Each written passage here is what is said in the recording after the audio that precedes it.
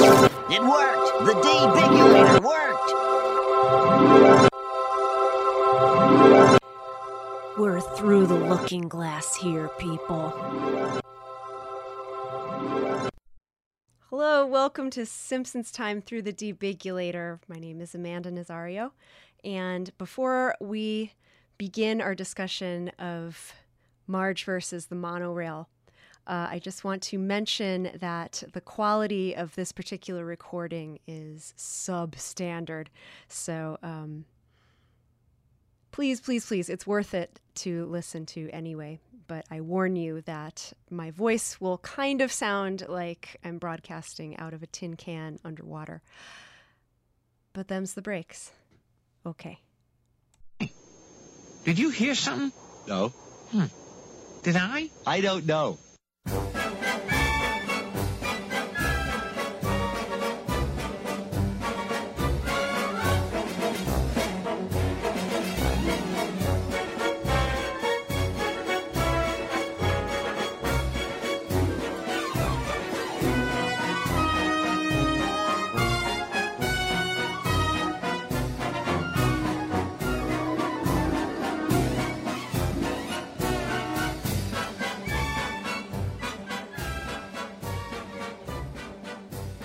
It's Simpsons time.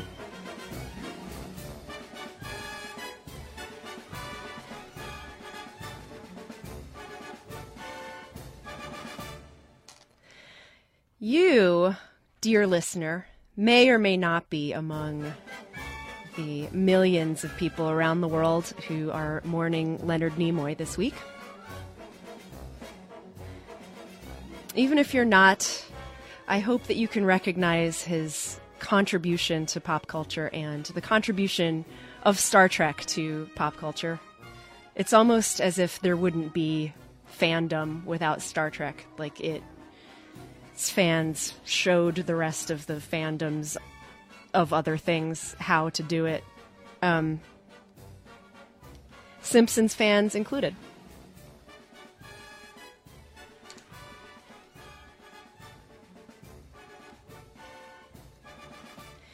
And so it's very appropriate that he was a guest on The Simpsons.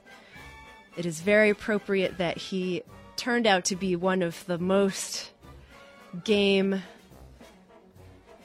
good sports that The Simpsons ever had as a guest. And that he remains a lot of people's favorite who worked on The Simpsons during the 90s. Nimoy starred in 2 Simpsons episodes, both of them classics. The second one was The Springfield Files, where he did the introduction behind a desk, etc., that was then picked up by the squeaky-voiced teen who said, "Keep watching the skis." You remember that? However, I'm going to talk about Marge versus the monorail. As you do, as you must.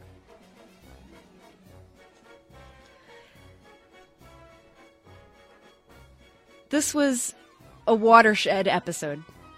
It lifted the series into the world of madcap absurdity. That is the style of Simpsons that put it on the map in a new way. It was already well respected as a pop culture phenomenon, as this very popular thing that, surprise, surprise, also ended up being very good and a well-written sitcom.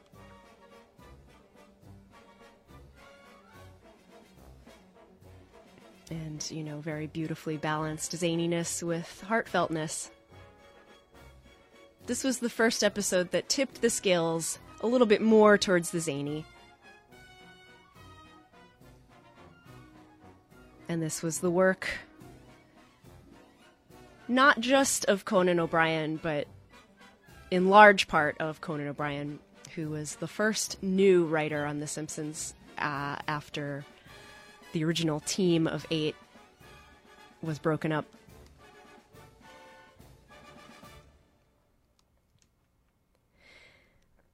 And it is indeed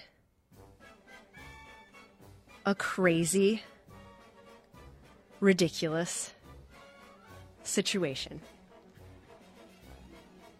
It very easily could have been not so crazy, you know? It could have been more of a, I want to say, you know, Parks and Recreation style comedy of frustration about building a new utility for the town. But instead, it was nuts. Things happened that make no sense from a scientific or engineering standpoint. I refer to the anchor embedded in the donut, for one, and the the solar eclipse that stops the monorail momentarily. But this hinders our enjoyment of the episode not at all. It was even parodied in another Simpsons, just the next season. This one comes in season 4. As soon as season 5, we see Springfield, or How I Learned to Stop Worrying and Love Legalized Gambling.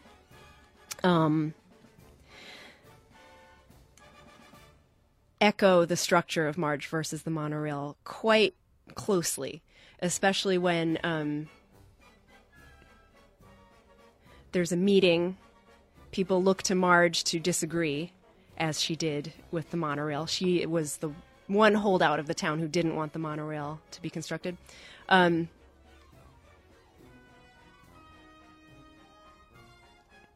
in the gambling episode, of course, she says she doesn't mind it, but nobody remembers that. People think that she was the naysayer. And that's because of the monorail episode. And Homer becomes a blackjack dealer, and he says that it has been his lifelong dream to be a blackjack dealer.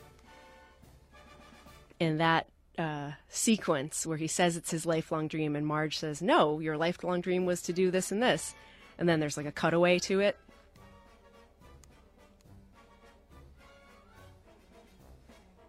That's basically copied exactly. In the monorail, his lifelong dream is to be a monorail conductor.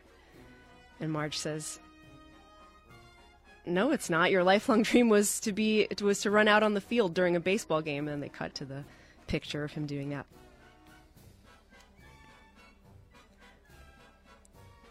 And then in the future, come on, Marge, it's been my lifelong dream to be a blackjack dealer. Your lifelong dream was to be on the Gong Show when you were on it. Anyway.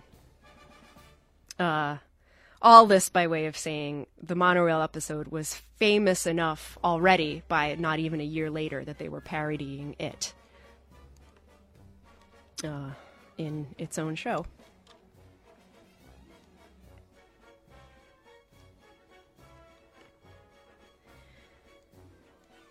Phil Hartman is in this, of course, as Lyle Lanley,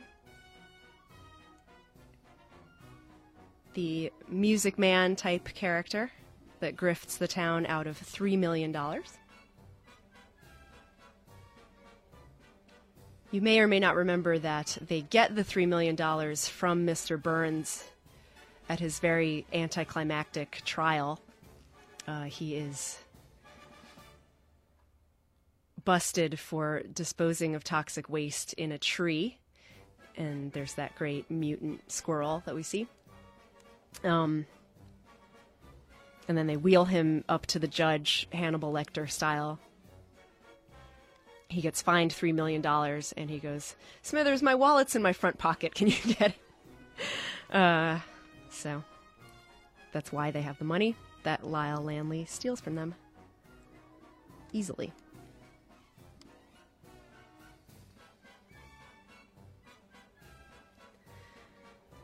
In discussion of Main Street, there are a few funny sight gags. My favorite is Homer driving over Main Street with his snow tires and also with a piano strapped to the car roof, like sideways. So, I don't know. It doesn't make it heavier, but it does make it funnier that the piano is sideways.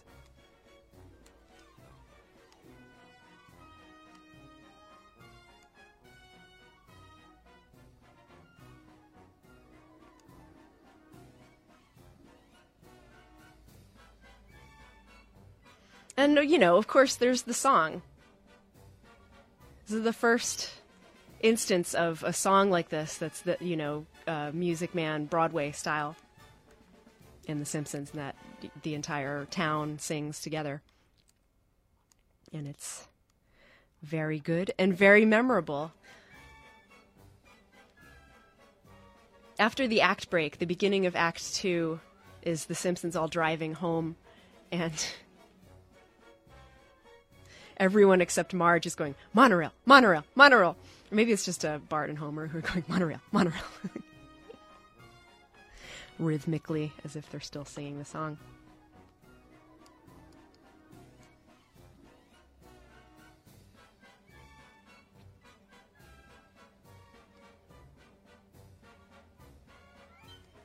So, the episode is already over the top. Like, everything about it is over the top. And they just sort of add cherry after cherry to this great sundae of absurdity that they have. At the very end, you see the popsicle stick tower and, the other stuff that Springfield has done foolishly that there's evidence of in the town. We have, in the very beginning, Homer doing the Flintstones theme, which is just so great. Saying yabba dabba doo as he's getting out of work, and then singing the Simpson, Homer Simpson. I'm not going to sing the whole song, but that's all framing all the monorail business. There is the possum that Marge notices right, on the eve of the monorail launch that makes her very concerned. The possum family that is living inside one of the control hatches in Homer's station.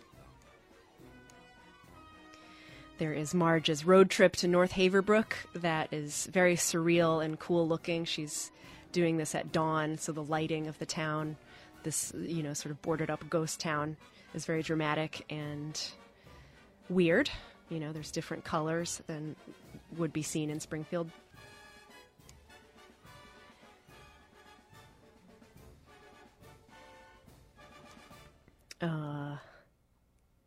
There is, during the whole crisis, when this sort of Klaus von Bülow guy from North Haverbrook is trying to assist Marge in saving everyone's lives. He says to use an anchor, and Homer hallucinates Bart as an anchor. I don't think something like that has been done before.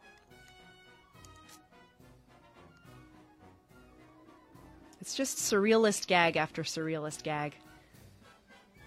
Conan O'Brien style-y. Yeah, I could name many more. The giant ants that Bart fantasizes about creating with the $3 million from Burns strikes me as a very, very Conan O'Brien thing. On Late Night with Conan O'Brien, there were a lot of ant jokes.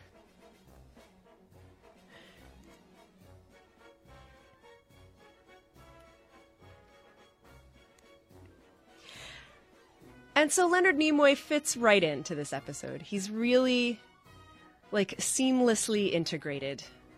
It surprised me to learn when I was researching this that they first wanted George Takei to play himself, to be the master of ceremonies for the monorail launch.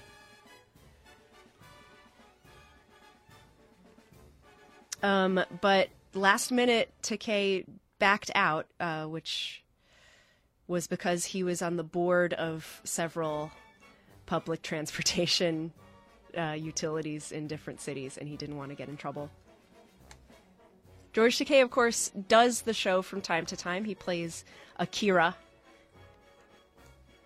but this time they wanted him to play himself. Leonard Nimoy, I'm so glad that they got him instead, because there's just something about it being Spock that just pushes the envelope that much more.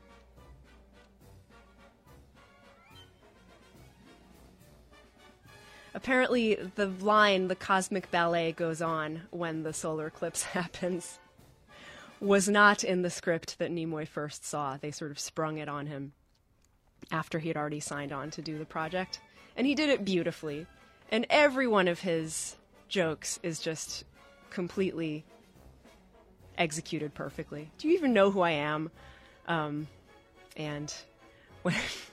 when Krusty tries to, like, jump off the monorail and Nimoy grabs him by the collar and saves his life, saying, "No, the world needs laughter." Amazing. And yeah, I mean, just such a good sport about being made fun of, you know, the guy wanting to switch seats and him saying boring things about Star Trek that people don't want to hear anymore. Wonderful. Awesome.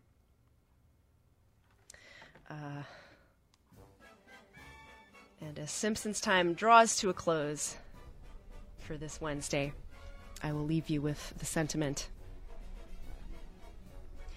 Donuts. Is there anything they can't do?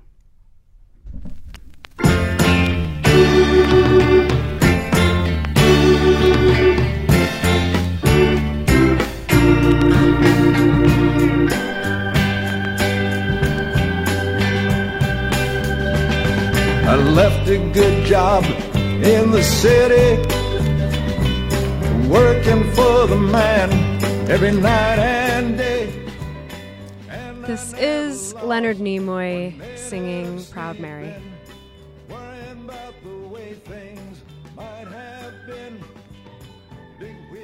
And this has been Simpsons Time Through the Debigulator for this week. I'm Amanda Nazario. I thank you for listening to this little time capsule of the week after Leonard Nimoy's passing. Poor audio quality and all. I appreciate you hanging in there. The next episode will sound much better, I promise.